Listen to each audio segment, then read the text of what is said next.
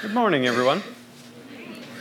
I'm so grateful for Jesse and his worship team that has helped us to give words to, I think, what is the desire of our hearts this morning. One of the things that we reminded ourselves through singing was that we stand on a solid rock if we stand on Christ.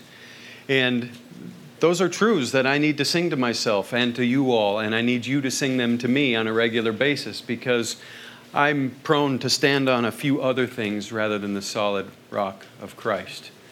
Just this last week, I was confronted by an engine problem at the Biola power plant, and it didn't take long where I rushed down there and started standing upon the sinking sand of my own experience, my mechanical aptitude, and my troubleshooting skills, and found that I had dove into that thing for probably 45 minutes or so before I recognized, I need to get back on the solid rock of Christ and ask Him for wisdom and guidance, even as I get my hands greasy and dirty on this obstinate piece of equipment. Now, I don't know, you probably don't find yourself working on generators during the week, but you have other things that take you by surprise, other things, situations or news that comes your way, where before you realize it, you've stepped off the solid rock of Christ, and now you're standing on something else. You're standing on your good looks, you're standing on your experience, you're standing on your brain cells, your IQ. Perhaps it's the coattails of parents, whatever, you name it. There's a multitude of things that we can step out to and lean on apart from Christ. So today, as we come back and remind ourselves that we stand on the solid rock of Christ, that ministered to my soul. Because we live in a world that's characterized primarily by bad news, right? If you pay attention at all these days, you know that ISIS or ISIL, depending on your acronym, is running amok, and they're persecuting Christians. And the grisly accounts that we read of in here that have gone on over the centuries are what we see lived out on the internet today.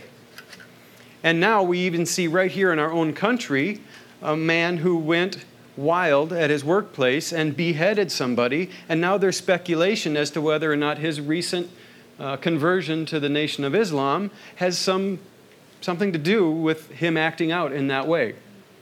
We don't know. But it doesn't have to be those sort of spectacular type things either. Maybe some of the news that you're responding to this morning as you walk in here is something a little closer to home. Maybe it's a recent diagnosis. Maybe it's a loss of a loved one. Maybe it's unemployment. The list goes on and on. Circumstances come our way that we don't ask for. Evil is done to us that we didn't ask for.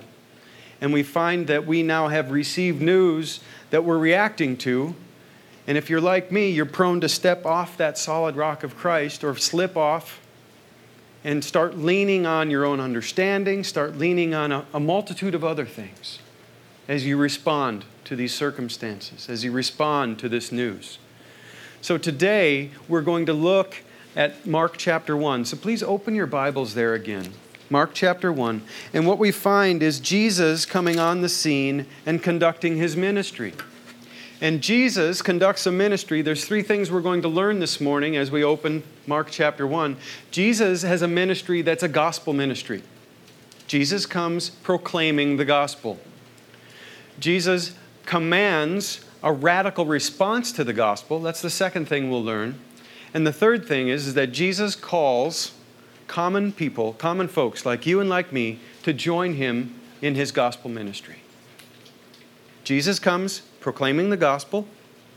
Jesus commands a radical response to the gospel. And Jesus invites common folks like you and me into gospel ministry. So my desire today is that we would understand the gospel, that we would love the gospel, that we would worship God because of the gospel, and that we would count it a joy to partner with Him in gospel ministry. That's one of the radical responses that He calls us to. So that's what I would love for us to do this morning. Let's pause in prayer, and then we'll begin reading in Mark chapter 1 at verse 14. Heavenly Father, we come before You this morning thanking you and praising you for who you are. We thank you that by your grace we can stand on the solid rock of Christ, and that by your grace when we slip and fall off, you call us back and welcome us back on. We thank you for these words that you preserved for us, and we pray now that you would quicken our hearts by your Spirit, the same Spirit that inspired these words, and that you would cause these words to land on our hearts as the truth of God that they are, and that, Lord, we would hear your call and answer it faithfully to respond to the good news of the gospel. Lord, we want to worship you. We want to glorify you in these ways. So send forth your Spirit now and empower us to do just that. In Jesus' name we pray. Amen. Mark chapter 1, beginning at verse 14.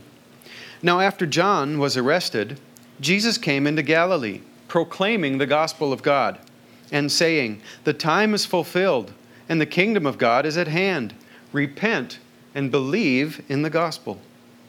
Passing alongside the Sea of Galilee, he saw Simon and Andrew, the brother of Simon, casting a net into the sea, for they were fishermen. And Jesus said to them, "Follow me, and I will make you become fishers of men." And immediately they left their nets and followed him. And going on a little farther, he saw James the son of Zebedee and John his brother, who were in their boat mending the nets. And immediately he called them. And they left their father Zebedee in the boat with the hired servants and followed him. Jesus comes into Galilee now on the heels of John's arrest. John was sent, as you heard from Dave Talley last week, John was sent as a preparatory minister.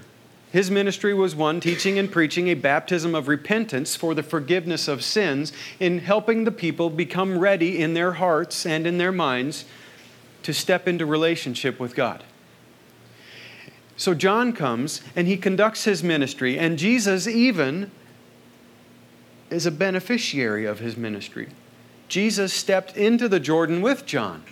And these people, Mark had made it clear that these people had been waiting for this coming one, and they were looking, according to the direction of the prophets, they were looking for one who would do three things. They were looking for the heavens to be rent, to be opened. They were looking for the Spirit to come down with power. And they were looking for an audible voice of God. And when Jesus was baptized by John in the Jordan River, all three of those things were fulfilled.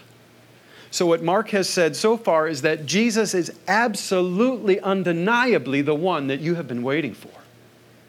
And now, after John is arrested, John's ministry is now over. He's arrested. He's removed from the scene. Jesus knows now that it's his time to stand. It's his time to go forth and to begin his ministry. And he comes into Galilee proclaiming the gospel of God. Now, when I first read this and started to prepare for this message, I wondered, what is this gospel that Jesus came proclaiming? I'm a New Testament Christian. I've been taught that you understand the gospel in a 1 Corinthians 15 sort of way, meaning the death, burial, and resurrection of the Lord Jesus Christ as the perfect atoning sacrifice for sin. And that through faith in him, you get forgiveness of sins and this great exchange of turning in my filthy rags of my unrighteousness, my sin is laid on him, and his righteousness is bestowed on me on the basis of faith. That's the essence of the New Testament gospel as clearly as I can explain it. Is that what Jesus rolled into Galilee and began proclaiming? I'm going to die, I'm going to go, and I'm going to hang on a Roman cross, and I'm going to shed my blood and make payment for sins. We see that he does begin to bring his disciples in on that, and we see that they just didn't have a category for that. Because this one that they had been waiting for, this triumphant king who would come and usher in a fresh manifestation of the kingdom of God, they didn't understand that he would go to the throne by way of the cross. I'm so grateful that Mark includes the words of Jesus here that help us understand this gospel of God that Jesus is proclaiming. Jesus says, the time is fulfilled. In other words, you have been waiting a long time, and that time is now fulfilled. And the kingdom of God is at hand. It's not a strange concept, if you read the scriptures, to think of God as a sovereign and benevolent king. From the creation account in Genesis 1, we see that God spoke and stuff that didn't exist before, matter, came into being out of nothing.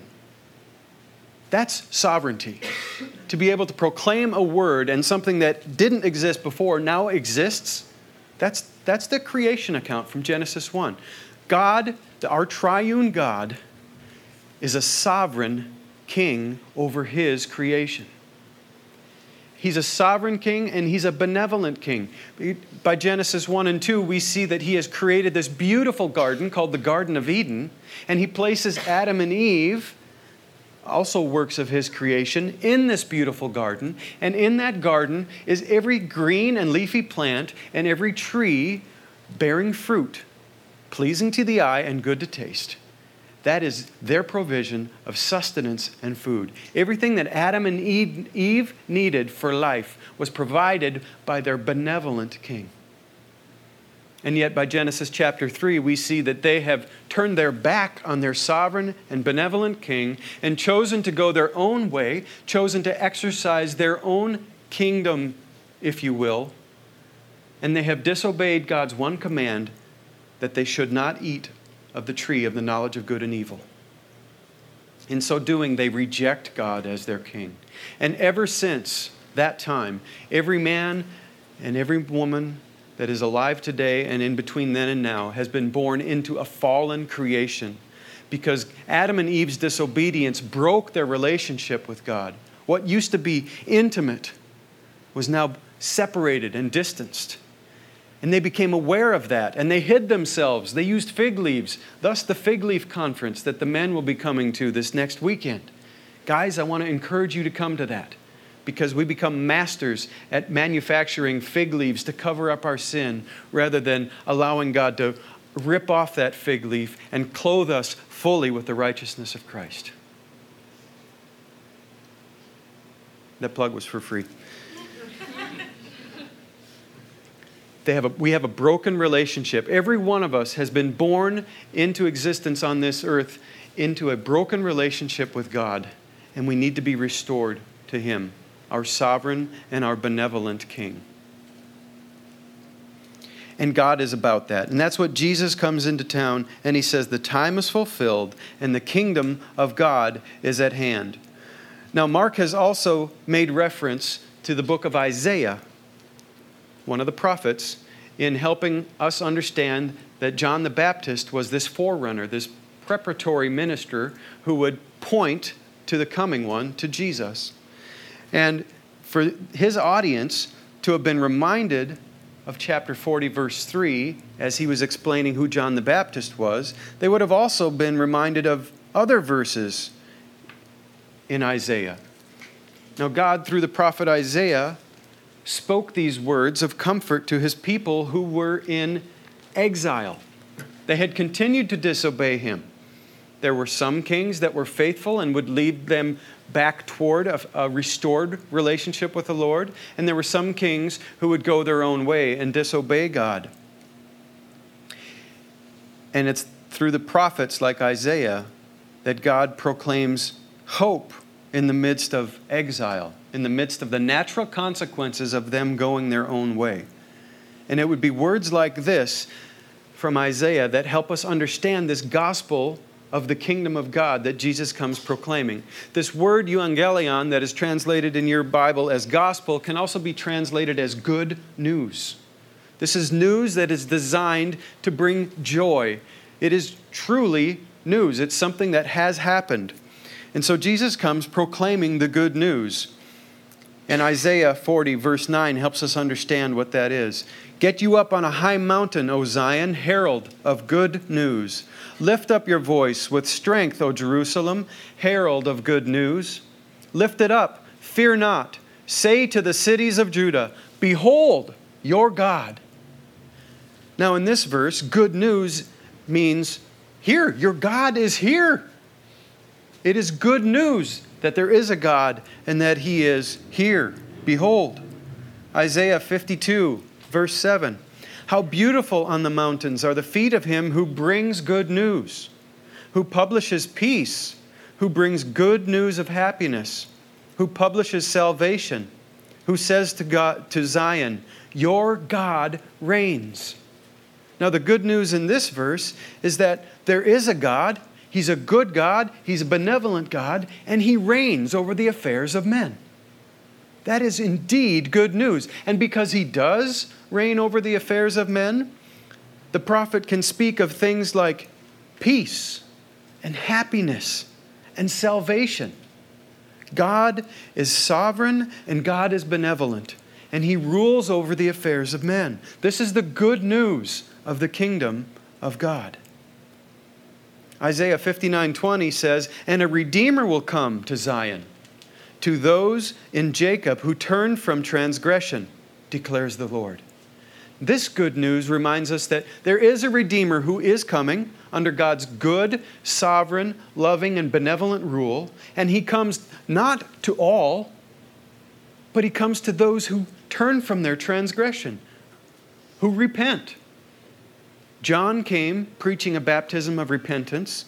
Jesus comes preaching a baptism of repentance, preaching repentance in response to the gospel. Listen to Isaiah 61, verses 1 and 2. This is also a set of verses that Luke records that Jesus comes into the synagogue and reads this from the scroll. After He rolled up the scroll and sat down, He says, "Today in your hearing, this scripture has been fulfilled." So Jesus has declared, or is declaring, that He is the one that is spoken of in here. And as I read these verses, listen for yourself in here too. "The Spirit of the Lord God is upon me, because the Lord has anointed me to bring good news to the poor. He has sent me to bind up the brokenhearted, to proclaim liberty to the captives, and the opening of the prison to those who are bound, to proclaim the year of the Lord's favor." The kingdom of God is good news, because when God rules, when God reigns over the affairs of men, the poor have good news preached to them. The brokenhearted find comfort and health and healing. The captives are set free. Those who are bound experience freedom. And those who swear that they've been abandoned by God realize that the Lord's favor rests upon them.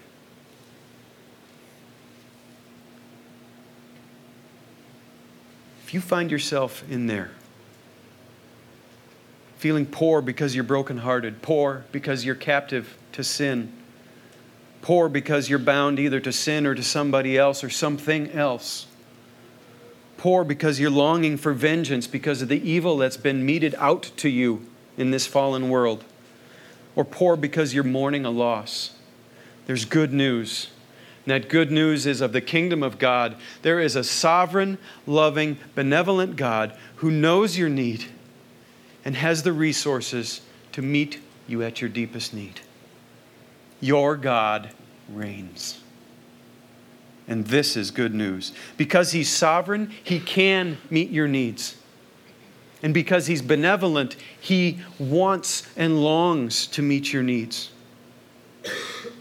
John preached a baptism of repentance for the forgiveness of sins. And Jesus proclaims the gospel of the kingdom of God, which pointed toward a coming Redeemer. And now Mark shows us that Jesus embodies the kingdom. He comes in and proclaims the time is fulfilled. The kingdom of God is at hand. And as He does that, He is embodying a fresh manifestation of the kingdom of God. In other words, Jesus is the King. He's the coming one, the one that they have been waiting for. And Mark will show us over and over again in the early verses of his gospel that this is true. He will demonstrate to us that Jesus does possess the authority of a sovereign king. And He does possess the authority and the motivation of a benevolent king. In Mark 1, verse 22, we see that Jesus is one who has authoritative teaching. He teaches as one who has authority, not as the scribes. In 1 and 27, we see that Jesus has authority over the demons. In 1 and 34, we see that Jesus has authority over disease and infirmity, illnesses. And in chapter 2, verse 10, we see that Jesus has authority on earth to forgive sins. The time is fulfilled. The kingdom of God is at hand. Jesus embodies this kingdom of God, and his arrival in Galilee displays a fresh manifestation of this kingdom that these people had been waiting for so long. And the sovereign, benevolent rule of God is indeed good news. It's good news to them, and it's good news to you and me today. Listen to the Welsh preacher Martin Lloyd-Jones and what he has to say about news. He says, advice is counsel about something that hasn't happened yet, but you can do something about it. News is a report about something that has happened, which you can't do anything about because it's been done for you, and all you can do is respond to it. The news that Jesus is proclaiming is the kingdom of God. It is news. It's a fact. It's been done. God has been ruling and reigning over his creation since he created. It doesn't always look like it because fallen man likes to go his own way. But the sovereign and benevolent rule of God is the good news that Jesus comes and brings and he proclaims in Galilee. And as he proclaims this good news, he also commands a radical response to the good news.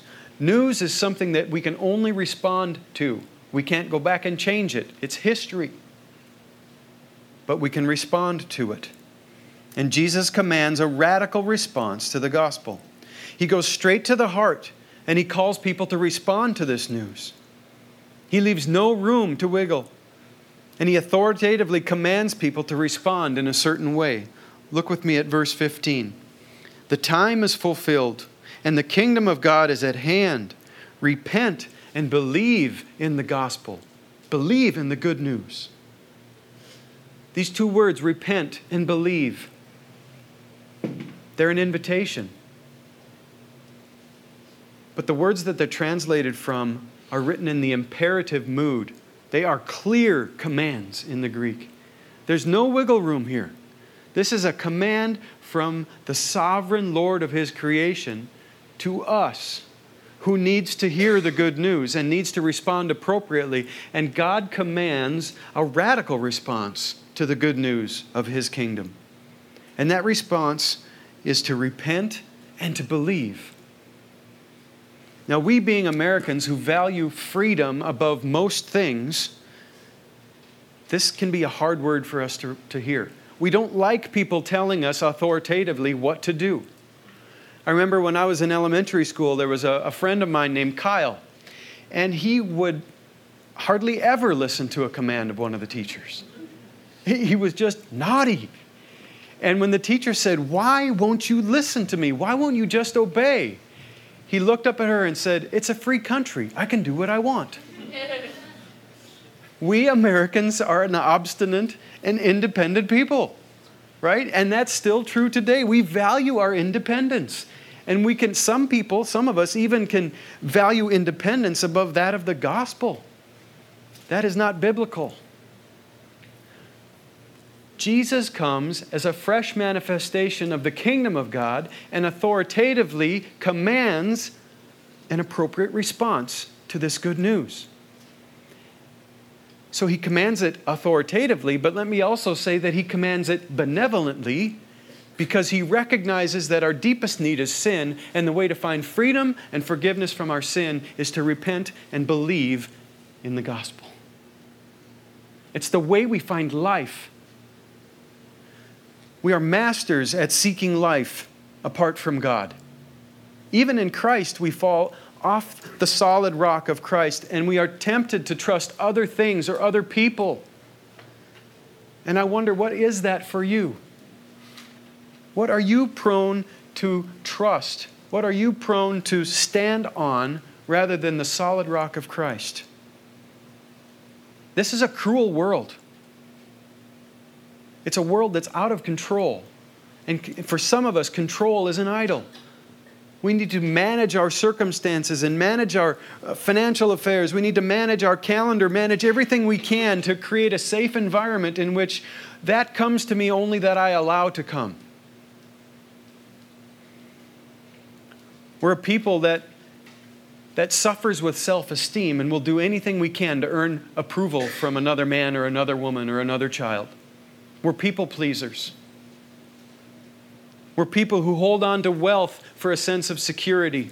That's me. I've done that. I do that. We're people who values influence and derives from that a sense of significance before God and man. If we have influence, we've arrived. If we hold some even ministry role, then I've become somebody. I have an identity. Some of us are prone to look at our body image and find worth there. What is it for you? Where do you tend to look when you seek life? Whatever it is, Jesus is calling you to repent and to believe in the gospel, because these things are sinking sand. And it is only through repentance, turning away from that sin, and turning toward God that we can stand on the solid rock of Christ and find there the life that He has purchased for us with His precious blood. Jesus comes proclaiming the gospel of the kingdom of God and commanding a radical response of repentance and belief. And these two things happen concurrently. They happen simultaneously. We can't turn from our sin unless we're trusting the one that we're turning toward. And we can't trust the one that we're turning toward fully unless we're turning from our sin. These two happen together. It's repentance and faith. Belief. It's by grace that we have been saved through faith. And that, a gift of God, not of ourselves, not of works, lest any of us should boast. For God so loved the world that He gave His only begotten Son, that whoever believes in Him might not perish, but have everlasting life. Repentance means to lay hold of Christ and hold Him as He lays hold of us, and to find there the life that is ours. Reminds me of 2 Corinthians 5:21 that says, "For our sake He made Him to be sin who knew no sin, so that in Him we might become the righteousness of God." We can lay aside these things where we're prone to find our identity, this sinking sand, and we can receive Christ through faith. And that is the radical response of our sovereign and benevolent King as He seeks to meet our deepest needs. Listen to Charles Spurgeon as he preaches on this idea of repentance and faith happening together. He says, "In fact, this is how true Christians live. They repent as bitterly for sin as if they knew they should be damned for it. But they rejoice as much in Christ as if sin were nothing at all. Oh, how blessed it is to know where these two lines meet, the stripping of repentance and the clothing of faith. The repentance that ejects sin as an evil tenant, and the faith which admits Christ to be the sole master of the heart. These two things together make up the work of grace within, whereby men's souls are saved. Be it then laid down as a great truth, most plainly written in our text, that the repentance we ought to preach is one connected with faith, and thus we may preach repentance and faith together without any difficulty whatever. Repentance and faith are flip sides of the same coin. We abandon sin as we turn to Christ. And there, in Christ, we find life that He has purchased for us. Everlasting life. And those who respond to the good news in repentance and faith are also called to join Jesus in His ministry. Jesus comes proclaiming the gospel of the kingdom of God. He commands a radical response to this good news of the kingdom of God.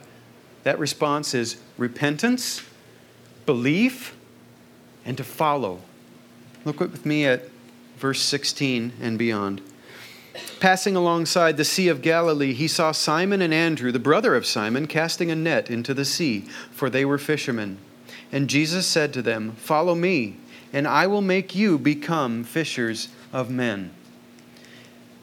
Jesus calls common folks to join him in gospel ministry. Jesus comes into Galilee, and he strolls by the Sea of Galilee, and he finds there men engaged in business as you would expect. They're by a sea, there's fish in the sea, and these two men, Andrew and Simon, are casting nets into the sea, seeking to reel in fish to provide for their own needs, as well as to sell and to feed the general public. They're conducting business. They're fishermen. I think that's why Mark puts that little explanation there. These guys were casting a net into the sea, for they were fishermen. They were engaged in business. And Jesus comes up to these men actively engaged in their business, and he says to them, "Follow me." That, by the way, is also a command. He commanded them to follow him. That sounds cold. That sounds harsh. But remember, Jesus is a fresh manifestation of the sovereign and benevolent King. And when he commands us, he always commands us to do something for our good and for his glory. So the command to follow him is an invitation to join him in his work. He says, "Follow me, and I will make you become fishers of men." And what is their response? They leave their nets. They immediately left behind their business to follow Jesus. When Jesus comes and calls, he wants first priority in your life. He wants priority over your vocation. And that's a radical message in modern day America, isn't it? We tend to idolize our work. Jesus wants primary place in front of your vocation. And as he came and called James and John, he asked them to leave their father. He wants primary place over your vocation. He wants primary place over your relationships, your other human relationships, even with those most closely associated with you. Jesus commands a radical response to the gospel.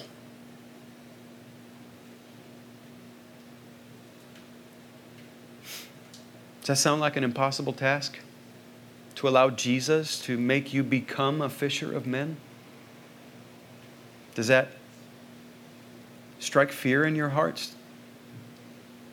The idea of evangelism takes most of us outside of our comfort zones. But this is what Jesus is commanding these men into. This is what Jesus, when he calls us, commands us into. He commanded these fishermen into relationship with himself. We follow a person, not an ideology. We follow a person, not a philosophy. It's not 10 steps to a restored relationship with God. It's follow me, Jesus says, and I will make you become fishers of men. We follow Jesus, and in following Jesus, he sets order back into our life again that is Godward, not selfward. He delivers us from our idolatry of self. And he invites us, commands us outside of our comfort zones, and takes us there for our good and for his glory.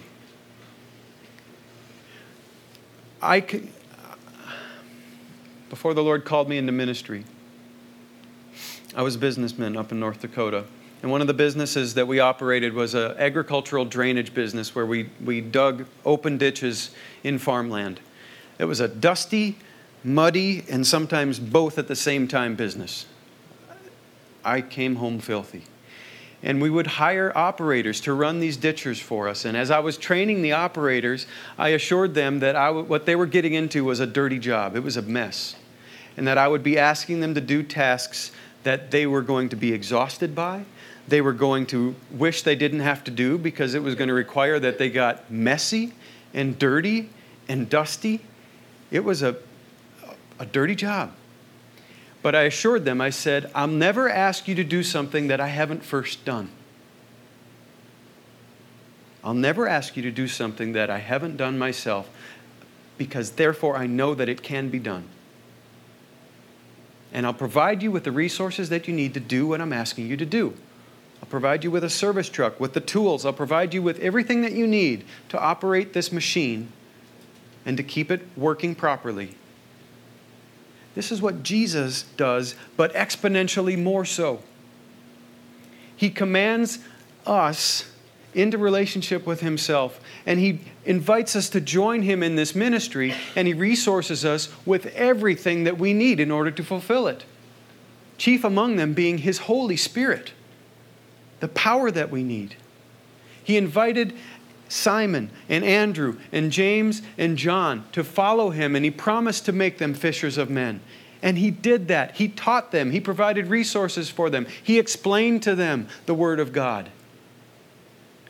He gave them ministry skills as they observed Him.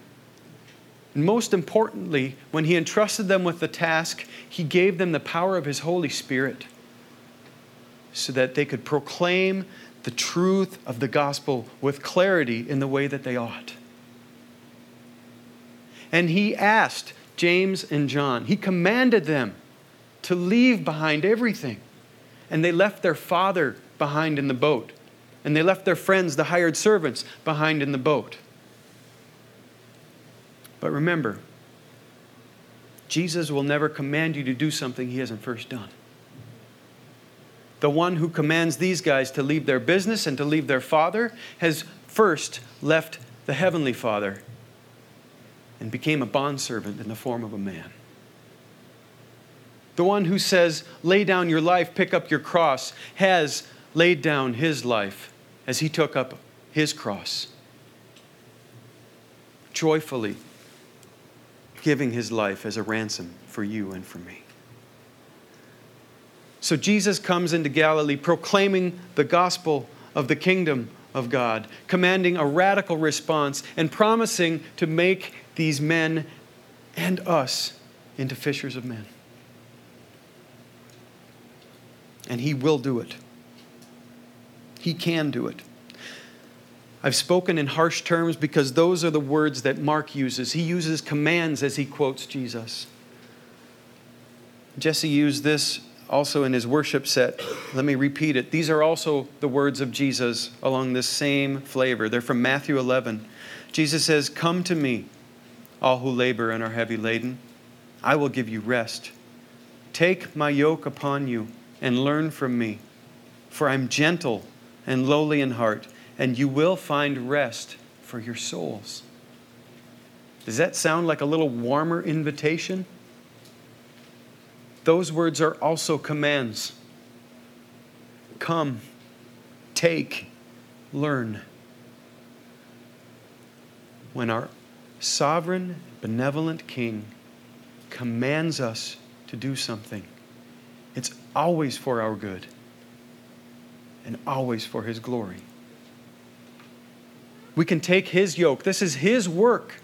He is the one who is building His church. He's the one who has come proclaiming the gospel. And He invites us to join Him in His work, to take up that yoke and to learn from Him how it is that we actually can do this business, how we can grow into being fishers of men. He promises to resource us with what we need and to teach us. He says, learn from me. I'll make you become fishers of men. I believe Jesus has been at work in your lives. I've watched you closely over the last year since we've been here, and I see Him bearing fruit in you and through you. But I also believe that He is continuing His work, and He has greater things for us to do here as a congregation. He wants us to turn over more areas of our heart to His Lordship. He wants us to step out in fresh ways and trust Him as He promises to make us to become fishers of men. So as you sit here this morning, and as you hear His call to repent and to believe and to follow, what is it that you need to step off of that sinking sand and onto the solid rock of Christ? What area of your heart do you need to give up to Jesus so that He can be king over it? What area of your life do you need to let go of in order to follow Him more fully into the ministry that He is calling you to? Where do we need to trust Him in fresh ways as we step out of our comfort zone and seek to bring the good news of the gospel to the area of downtown Fullerton?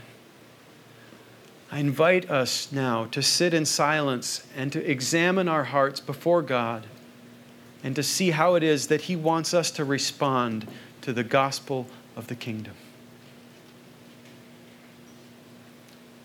Let me lead us in some prayer as we sit in silence and allow the Spirit to work. Father, we thank You for these words, and we ask that You'd give us ears to hear. Send forth Your Spirit now, Lord. Accomplish all that You intend to accomplish in us as individuals and through us as a corporate congregation. Show us, Lord, how it is that You want us to trust You in fresh ways. Lord, affirm us and comfort us as we walk in faith. Rebuke us and call us to repentance where we are prone to trust ourselves. And help us, I pray, to find the life that You purchased for us by shedding Your blood on Calvary's cross.